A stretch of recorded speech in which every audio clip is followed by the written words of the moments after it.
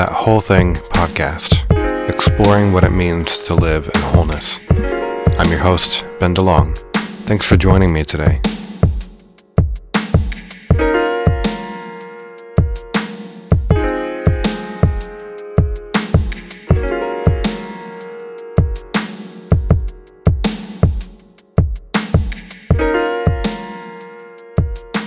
Well, thanks everybody for joining us again on That Whole Thing podcast, and I'm really happy to have Matthew DiStefano on the podcast. Matthew is he's a best-selling author of many books such as Heretic, The Blood of Abel, and All Set Free. He's a host of the Apostates Anonymous podcast, which recently began, and he's also the co-host of Bonfire Sessions and the Heretic Happy Hour, which is just one of the best podcasts out there, I think. And he's a social worker, and he lives not too far from me with his wife and his daughter up in Northern California. Thanks so much, man, for being on the podcast. Well, thank you. Let me start by asking, where do you live exactly, if you don't mind telling your listeners? I live in Ukiah. Oh, wow. Okay. Yeah, we are close, like maybe 2 hours away. I'm in Chico. Yeah, we're not far at all. Yeah. Yeah, well, after all this shit gets done, we'll have to get together. Yeah, I apologize. The mailman must be here. My dog is losing his mind over here. Oh, okay. I can't even hear it. Well, it's really funny actually, because he flips out. Well, thanks for having me, Ben. I appreciate you inviting me on here. Yeah, for sure. So I've really enjoyed your work, the podcast, the writings, and I know that you've done a lot of work and written about just the problem of violence and mimetic theory, and I thought that'd be really good to talk about.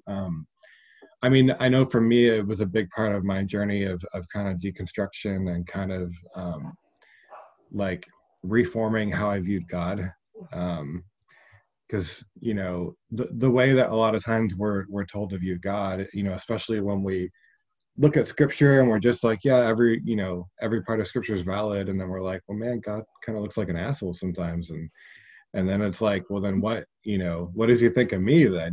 Then it's hard to, I don't know, at least for me, it was a self-destructive pattern, because it was like, well, I must not be a very good person then, Yeah, it's interesting that violence for me was a big part of deconstruction as well. And for some people, especially divine violence or divine mandated violence, I mean, violence is human anyway, right? So for some people it's a problem, for some it's not. But when it comes to divine violence, there seems to be a large group of Christians who are like cool with it. I just wasn't. And for whatever reason, like, I mean, even as a young kid, a teenager, reading passages about genocide and infanticide and just these mandates that seemed barbaric, it really bothered me. And I wasn't able to just like be okay with it like some people are. So it's fascinating that some people have that as a part of their journey and some people don't seem to. Yeah. It was something that was a big thing for me. And it was, I think one part that was frustrating was that, I went to school to go into ministry, and I'm not doing ministry anymore, but it was like, even at that level, like even at the seminary level, there wasn't a good answer. It was like, like when you're a kid and you ask your parents something and they don't actually answer it, they just give you the parent response. Because I said. Yeah, or because I said, or they just give this response that makes no sense, but like you're just supposed to accept it. That's what it felt like, even at the seminary level. It was like, I'm asking these honest questions, and it was just like, but God gets to do what he wants or whatever. Yeah, well, I suppose it's probably depends on where you go to seminary. I would imagine. Yeah. Well, and it's for the most part, I mean, they were very it was very thoughtful stuff, but it felt like there were certain things where it's kind of like, we don't talk about that here. Yeah. Yeah. So when did that start? Like, how did that start becoming an issue for you? And you and maybe you could talk about like your faith experience, like if you grew up in the faith or how that worked. Well, I mean, I grew up in a pretty dispensationalist, rapture, hell, penal substitution, atonement, inerrant Bible type of white conservative Christian church. Yeah. So naturally, when you have any sort of questions, you're not going to get very great answers, and the answers you get are going to leave you with even more questions. And if you're like me, you're going to keep asking and eventually just walk away, because I think about things critically. I analyze them rationally. Yeah. I use my right brain a lot, but my left brain as well. And I try to use my whole brain.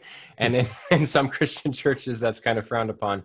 Yeah. And so when I ask questions about hell or about inerrancy or about divine violence or the rapture, and I didn't get great answers, I had to go seek those answers for myself. Like, I had to study philosophy. I had to start studying theology on without the church, like without my pastors telling me the answers, because I'm a curious person, and I don't know how you cannot be. So I started doing that. And so I started watching debates and listening to atheists and listening to Buddhists and Muslims and people that were not just my pastor, and various types of Christianity and Christians, and learned the history of Christian thought rather than just what you're supposed to think. Mm-hmm. So when that happens, it kind of opens up the whole space to explore a wide range of understandings of God. Yeah. And people didn't tell you about God in the church. They told you about their theology. Yeah. And it took me a while to realize that, but once I did, then it was like, okay, everything's kind of on the table here. And now I can, deconstruct it enough to kind of, find things in the rubble that I liked or that I didn't like, and get rid of the rest. And I say deconstructed enough because I don't think anyone ever stops deconstructing. I think they start to use better tools, maybe not a sledgehammer and all the time, but they start to get to more fine tools that don't have to bulldoze the whole thing. So that's where I'm at now. I feel like I've answered the answers I have about God, about the universe, are satisfactory enough for me. And I like learning the ins and outs of how things work, but I'm kind of at peace after having left the church and walked away from most people would consider walked away from Christianity. Yeah, it's funny to me, because like you said, people, they give you their theology, and yet they don't even question that it is theology. And it's just the truth, and it's the way it is, man. This is, if you don't like it, take it up with God or take it up with the Bible. Yeah. And that's so funny because when you start asking these kind of questions, especially about violence, a lot of times they'll say like, well, haven't you read your Bible? And it's like, well, have you have you looked at what Jesus says about this stuff? Like, when you look at that, that's I think for a lot of people that can be part of that deconstruction is like, God is so violent and so retributive, not in all parts of the Old Testament. Like, there's definitely, you have different messages there, but like with Jesus, it's like, love your enemies and forgive those who persecute you. And I will pray and forgive my enemies as they're like executing me. Like, it's very different. Well, what I wish I could if I could get Christians to understand one thing, it would be this: no one reads the Bible with a blank slate. Yeah. You all put your own grid and filter onto the Bible, your own lived experiences, your own subjective experiences of the universe, of each other, of God, of yourself, of your own psychology. Everyone does that. I've yet to meet anyone who approaches it without some sort of presupposition in life, some sort of experience. So Christians need to realize they're not simply reading the Bible, they're interpreting the Bible. Everything is an interpretation. Everything is about a hermeneutic, about how you exegete. Everything is, if you're gonna care about the Bible. A lot of people don't care about the Bible. Fine. Great. I most days don't care what the Bible says. But if we are going to care about the Bible, and I do, I love the Bible. But I don't create an idol out of it. Yeah. You know, you could tell me to read the Bible, and I could tell you to read the Bible, and we could both take it seriously and come up with vastly different conclusions. Yeah. And I would love the conservative fundamentalist evangelical to realize that their conclusion doesn't mean it's right. Yeah. Well, something that has helped people like understand this dynamic a lot more is mimetic theory. And as I mentioned, that's something that you've worked on, that you've written a lot about. And I think it can be helpful in talking about this. And I wonder if you could just kind of, you know, because it can get a little complex, but if you could give a little bit of an overview of what that is. Yeah. So, a lot of really long, complicated books have been written by Girard and those who had followed about mimetic theory. And I'll say this: it's not a theory of everything. It's not going to explain everything. It's not going to explain every human behavior, everything in the Bible, but it's a super helpful tool in helping us understand human behavior, human culture, why we write our mythologies the way we do, why we scapegoat one another. So it's essentially a theory of desire, and it helps explain why we desire what we desire, why we take on the desires of others or the perceived desires of others, those who are closest to us, celebrities, politicians, whatever. And when our behavior is kind of a mimic of one another. A big part of that theory is that when violence happens, and surely it's going to happen if we both desire the same thing, and maybe there's only 3 of them and 5 of us desire it. We're not very good sharers. A part of that leads to violence, obviously, in a community or in a culture. And what kind of quells the violence is a certain type of violence called scapegoating, where we pour our wrath and our violence onto a surrogate, onto someone from the community who's like us in many ways, but maybe a little bit unlike us in some ways. So any sort of minority group tends to be a good scapegoat. LGBTQ, Black folks in America, brown folks in America, anyone who is a part of the community, but we can otherize pretty easily. Yeah. And when we do this, we get peace and catharsis, and that is a big part of how religion is born, how sacrifices are made and rituals. And like you said, it can get very, very complicated and complex. And so that's why we write books about it, because we can't really sum it up in 20 minutes. Although when you understand it, it's very simple and practical. It helps explain practical things pretty simply. So it's kind of a paradox. It's very complicated, and it's also very simple.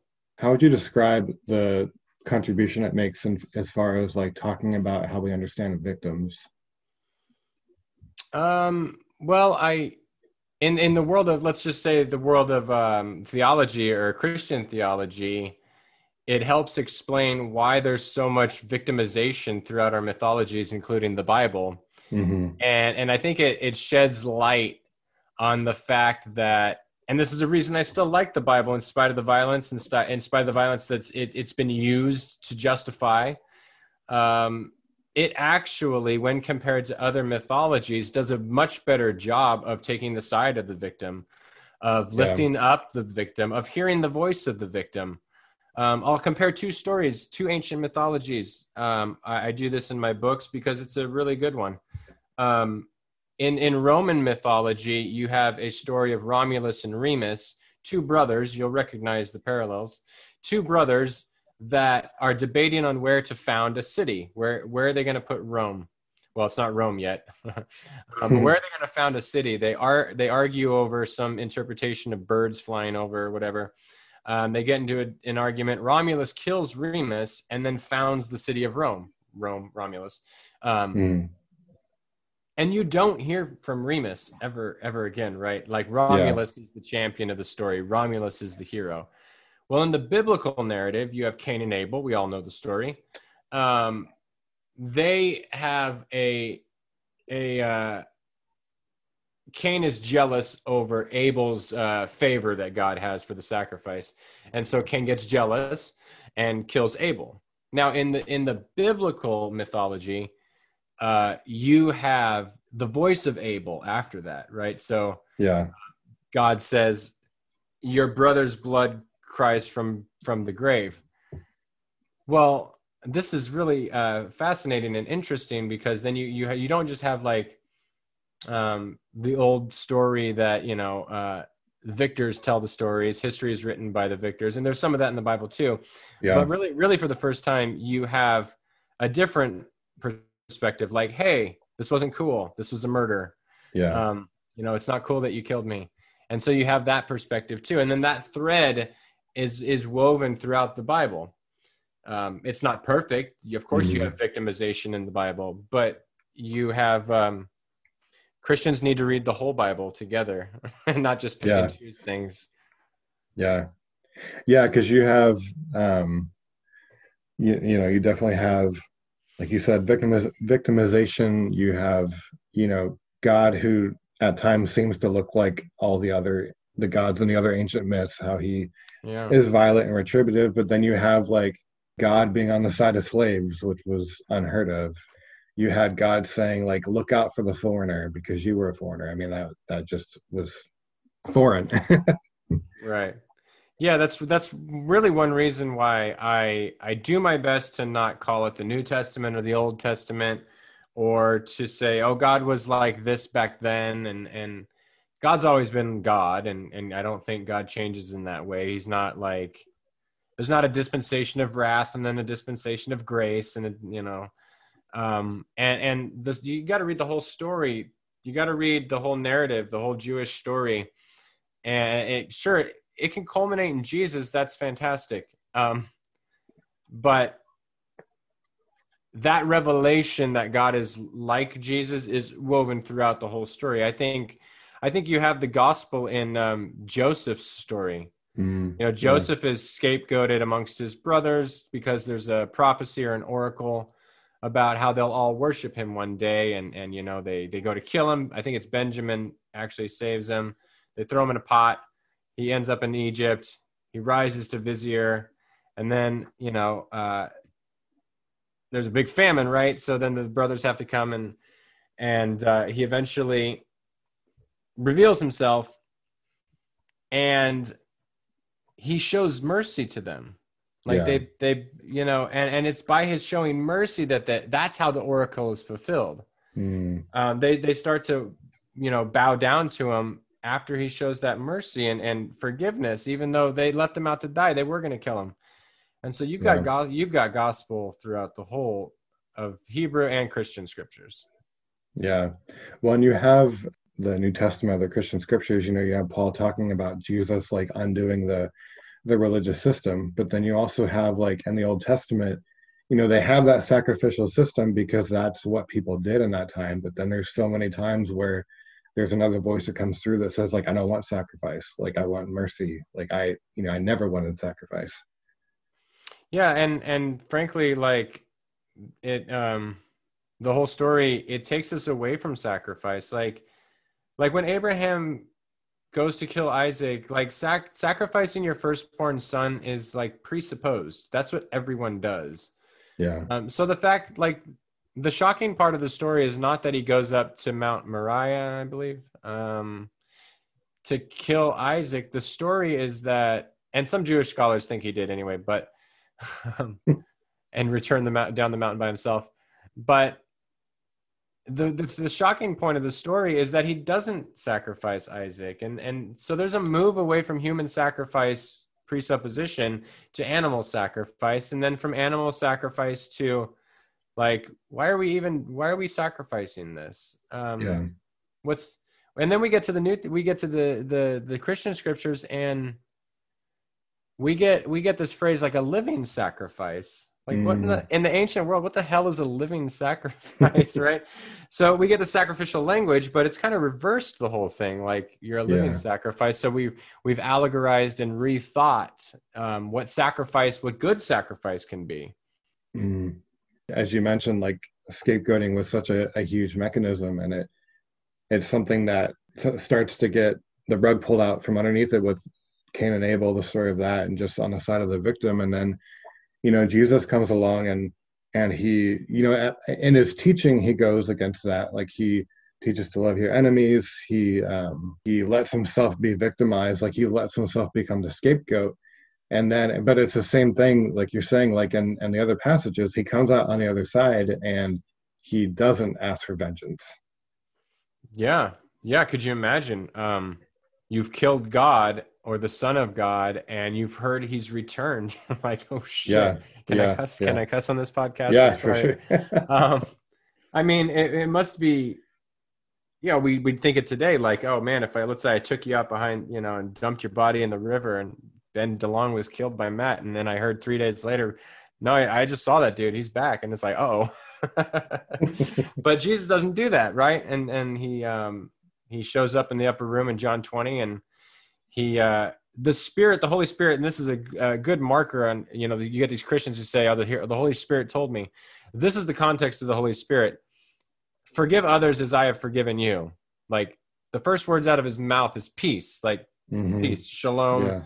I'm sorry. I'm so unprofessional. I have my Facebook open. Get notifications. It's gonna annoy me.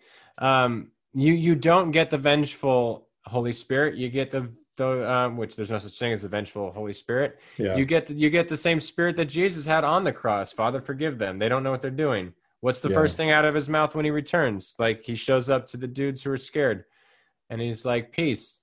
Go forgive other people in the same way I forgave you. How did he forgive us? Paul tells us, while we were yet sinners. Like forgiveness comes first, and that changes our mind and our behavior. Yeah.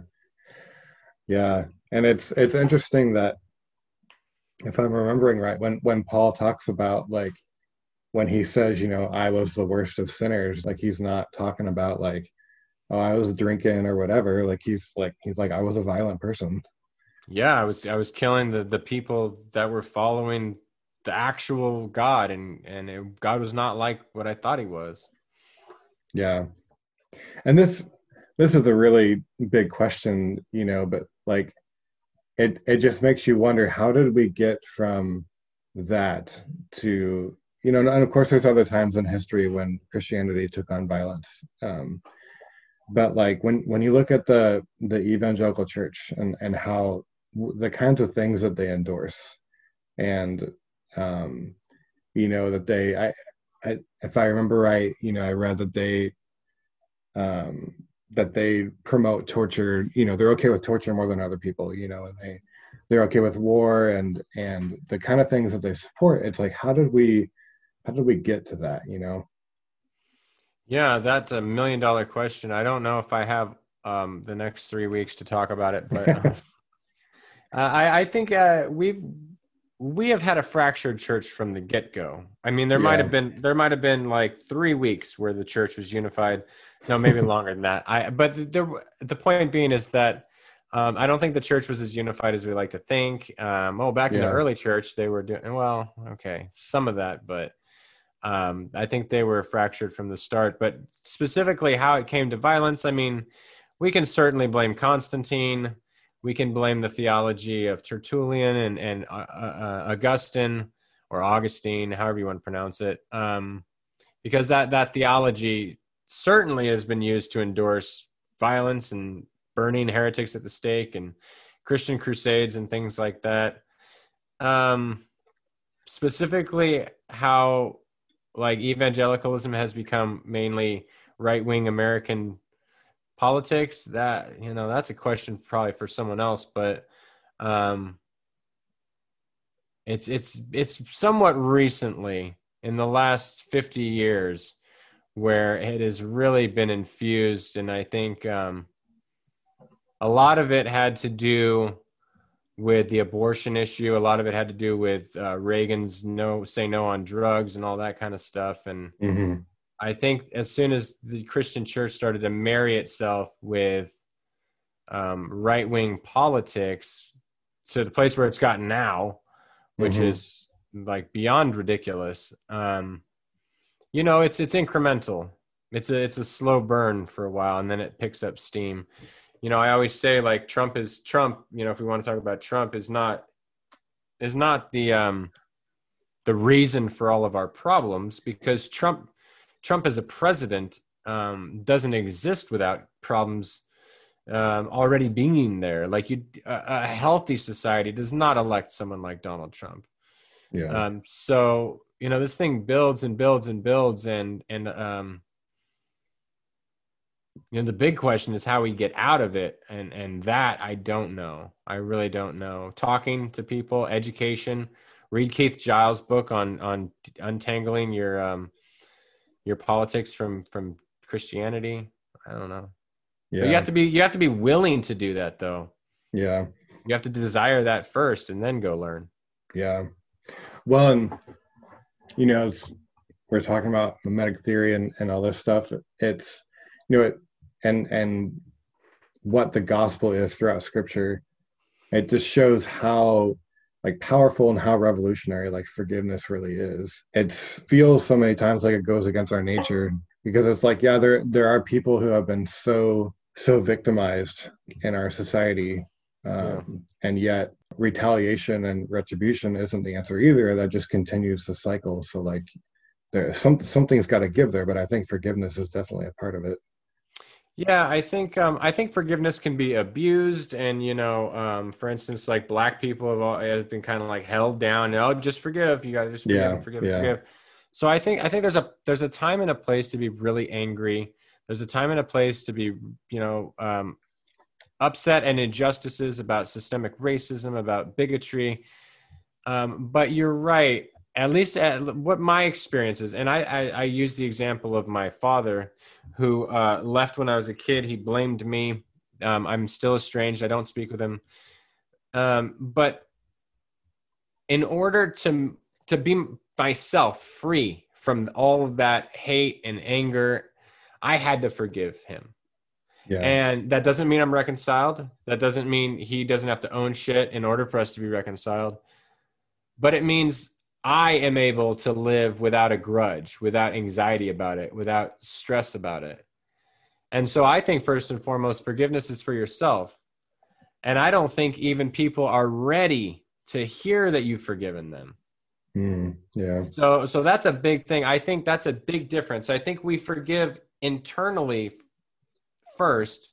We forgive others internally for ourselves, so that we don't hold a grudge on someone in hostility and all the bad things that it probably does to us physiologically and to our bodies, and then I think we have to approach the relationship, if there is any relationship, and with some discernment, and judge for ourselves whether that person's ready to hear our forgiveness or not. Yeah. Are they going to be ready to hear it? Because maybe if they're not, maybe it's just not worth it even talking to them about it. Yeah, and it just shows for me, like, and this has been, like I said, a big part of why I've read about and learned about and studied this stuff, is violence, can be woven so deeply into like the evangelical gospel, and and you mentioned before, like, the way we think about hell, the way we think about the atonement, like it can all be revolved around violence, and violence is like a disease, and it's it's a disease on, like, if I think God is that way, then it's a disease on my self-image. Sure. It's if I think that's how God acts, then we act in the way that we worship God. The God we worship, we follow after Him, and that messes with our relationships. Like, it's a disease that just messes so many things up, and I think it's so important to show, like, that's not at all like what Jesus was modeling for us. No, but you're right. The violence is woven throughout the evangelical gospel, because violence is the gospel for them. And they will tell you that straight face. They will tell you what the gospel is, and they will lay out their Calvinistic penal substitution atonement theory, and that to them is the gospel, and that is violence. Yeah. I'll give a caveat to violence. I don't think force is synonymous with violence. So for your listeners who are wondering, if I'm a pacifist, I'm not in that way. Like, I will use force. I worked in group homes where I restrained kids and put hands on kids and kept them safe when they were fighting. And I know there are some pacifists who wouldn't do that. And I would, as their manager, would have fired them if they wouldn't have done that, because sometimes you have to do that. Yeah. So I differentiate between force and violence, and I'm more interested in retributive violence and that kind of violence when I talk about it. And it's that kind of violence we have to get out of our theology. We have to get out of our ethics, because like you said, and like mimetic theory would tell us, we will follow the God we believe in. Mm-hmm. And Christians can say till they're blue in the face that I'm not going to, God can do that and I'm not going to. And that's great. Most people are better than their theology, but there will still be people who will follow their God. And if their God is violent, they're more prone to violence. Yeah. Yeah. Well, and I think, I think that's a good distinction that you talked about just with pacifism, because like somewhat related to that, we can go so far to say like, well, then, if we're going to follow Jesus, then we just all need to be nice to each other. And I know that on Facebook, like you take a lot of flack sometimes because people are like, well, why aren't you just being nice? like, Yeah. And it's like, well, sometimes you have to like call shit out. Well, and here's the deal. Jesus was not nice. Yeah. I think there's a differentiation between niceness and kindness. I'm a very kind person. I don't play nice though. And I don't think Jesus played nice. And I certainly know Paul did not play nice. Yeah. Paul told people to cut their genitals off. Jesus called people a brood of vipers and whitewashed tombs. People did not like Jesus. He was probably brash, and he probably was off-putting and rubbed people the wrong way.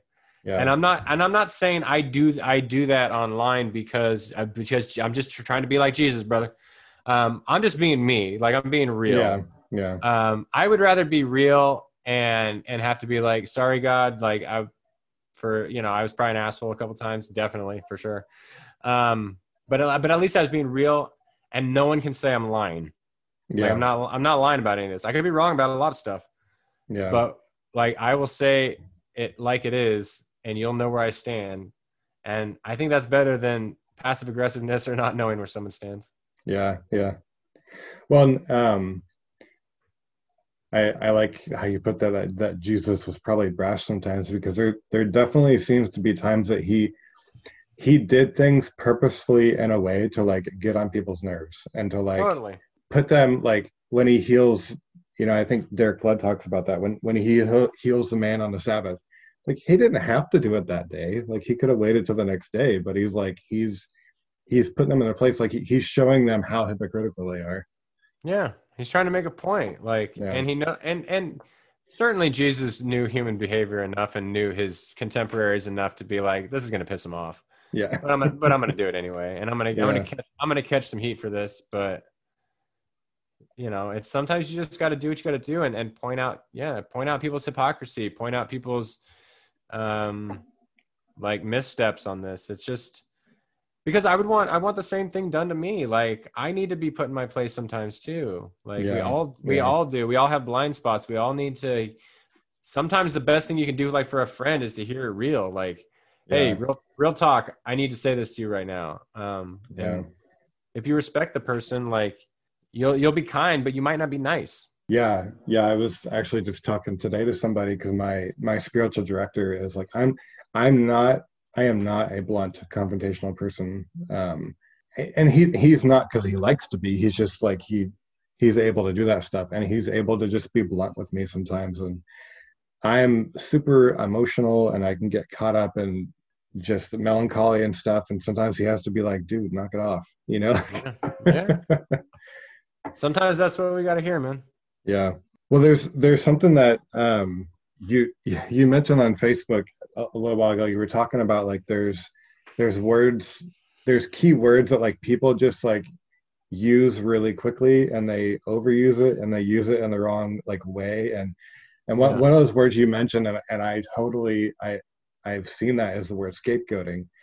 And especially I've seen it a lot to where, because that word is getting a little more popular, and so, and especially because we're talking about racial injustice and talking about how minorities have been scapegoated, and then but people latch onto those words, and like people who are Yeah. in power, and they're like, well, you telling me my wrong, that's you scapegoating me. And it's like, no, Yeah. that's not how it works.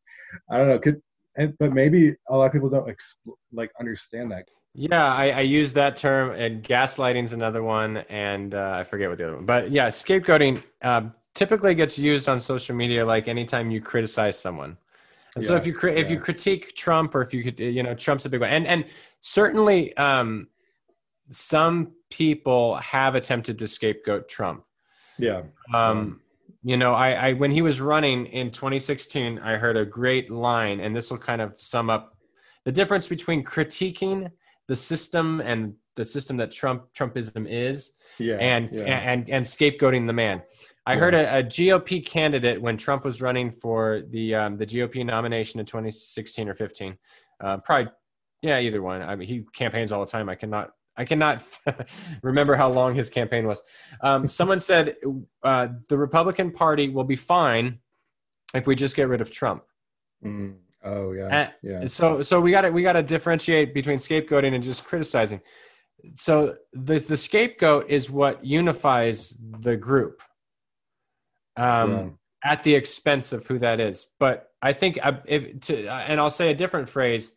That will critique Trump but won't scapegoat him. If they would have said, we need to figure out why Trump is so popular, and because this kind of behavior isn't representative of the Republican Party. If they would have said that, we need yeah, to get behind, and we need to heal that brokenness that leads to people being enamored by someone like Trump, hmm and address those issues, those systemic issues within the Republican Party. If they would have said that, that wouldn't have been scapegoating. But they just wanted, if you and I had some issues and we wanted to start gossiping, we start gossiping about someone else, that lends itself to scapegoating. Simple critique is much, much different. yeah, yeah, And typically it's people on the fringes of society who become scapegoats. Yes, we can scapegoat the king and the ruler and the state leader, but typically it's those on the fringes of society that we can oust, that we can put our problems, our blame, I'll put all of our problems onto their shoulders. If we were to say tomorrow that if we just get rid of Trump, America will be fine again, America will be great, that would be scapegoating. hmm But what I'm saying, and a lot of people are saying, we need to figure out what's underneath Trump and Trumpism and get to those problems, the systemic problems, the drug war, the systemic racism, the justice system, our foreign policy and why it's so war forward, our economic policy and crony capitalism.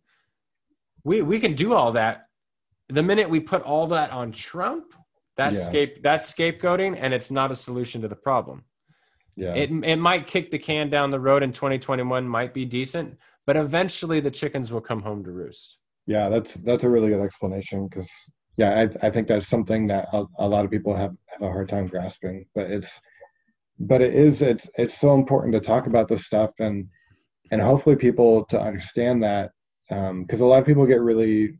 I heard somebody say like if you've been allowed all your life to go around and punch anybody in the face that you want, and then somebody says, hey, you can't do that anymore, it feels like you're being persecuted, because they're taking away like what you have the right to do. And I think we definitely see that, it's like we want to make a more just world, and the people that have had a lot of the rights and privileges that other people haven't are, they're almost like they are taking it as persecution. Yeah, we certainly have a persecution complex, especially white Christians, maybe in America, maybe elsewhere. I don't know. Yeah. And I don't think most of us understand what true persecution means. And Yeah. you're right. Like, we have to get people to realize that racial equality does not mean that white people will then be targeted in the same way black people are. It's not. We are lucky that black people are so patient that they're asking is for equality and not vengeance or retribution. Same with gay marriage. Like, you, Mr. Straight heterosexual man, are not gonna, your marriage is not in jeopardy because gay people can get married. Yeah. Like, ruining the sanctity of marriage, please, like, ridiculous. People are on their third and fourth marriage, and I'm not going to condemn them, but with that logic, they've already ruined the sanctity of marriage. Yeah. You don't need to worry about what gay people are doing. So get over yourself. You're not being persecuted just because other people are getting the same damn rights that you have gotten. And again, this might be another just super big question that we can't even get into, but but we can scratch the surface. Yeah, we can scratch the surface. You know, how do we? Because people get, and everybody does. This is instinctual, but people get so defensive.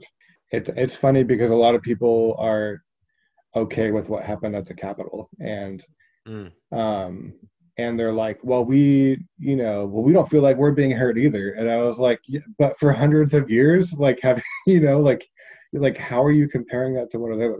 But it's because we become defensive, and it's like I don't know what to do about that. Like, I don't know how you get people to listen. But well, here's what you do, and here's what I've done. A lot about what Buddhism is about letting go and non-grasping. So if everyone would just start studying Buddhism and practicing it, we would be much healthier. No, that's an overly simplistic thing, but I think there is something to the fact of holding. If we're going to hold on to anything, we hold it loosely, like there's a baby bird in our hands. Religious folks, we talk about Christians a lot because we're in a, predominantly Christianity is our predominant faith in America. Yeah. And it's our context. So a lot of Christian folks are gripping things white knuckled. They have to be certain. And the minute that there is a little break in that, the minute something is tugging on it, we want to tug it back. Yeah. And we've got this problem with grasping and not letting go. And that is so egoic. It takes a lot of mindfulness. It takes a lot of inner work. It takes probably counseling and therapy for a lot of people. It takes meditation and just being rather than always doing and thinking. And so it takes a lot of work, and inner work is really hard. Yeah. It is. It's why I laugh at people who have deconstructed, who say, I deconstructed, now I'm reconstructing. Mm-hmm. But all they've really done is they've taken a sledgehammer to theology. You haven't even done work on the self, on human sexuality, your personal sexuality, all these things. So the minute you say you're done deconstructing, I think is the minute you should realize that there is proof that you haven't. Yeah. Because so and working on yourself is one of those things we need to deconstruct. Yeah, that's really good. Because honestly, like, when I started writing, I got so much hate, and I would have to clap back all the time. And that's part of the defensive-ness. That's where a lot of these people are. Yeah. That's the mindset that we're in when we're storming the Capitol or defending that kind of shit. Yeah. As you go in life, hopefully you mature and you become more of an adult.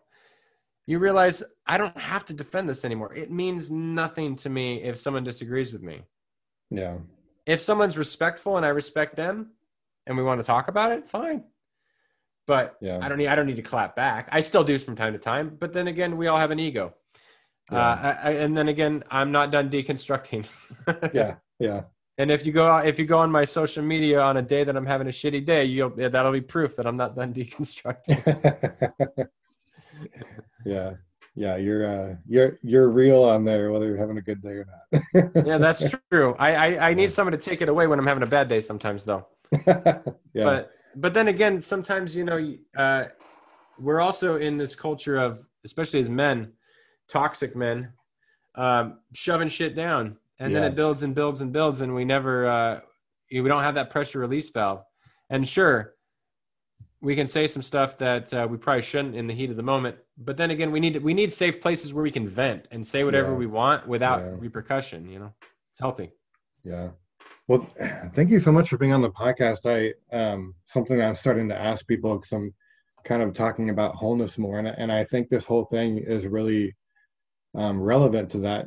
Just because as I talked about, like, the God that we worship like forms us, and it's I don't know how you live as a whole person if you think God is like out to get you all the time. And Yeah. but what's helping you experience wholeness, or whatever word you would use for that? What's helping you these days? Just being in the moment as best as I can. Yeah. I think all of the great spiritual leaders and mystics in all the faith traditions would emphasize the present moment, and just trying to like have this conversation, for instance, because this is what we're doing now, without what's next, or without, oh, did I check off all the boxes of what I needed to do beforehand? Yeah. And then when this conversation is over, and maybe I'll go make dinner, hopefully my wife will, but I'll hang out with them, and because I haven't seen them all day, I'll be present with them. Yeah. Rather than, what do I got tomorrow? What's on my agenda tomorrow? You got to work, blah, blah, blah. Just as having as much time as possible in this present moment and aware of it. Yeah. Yeah, it's really good. It's like so simple, but it's hard.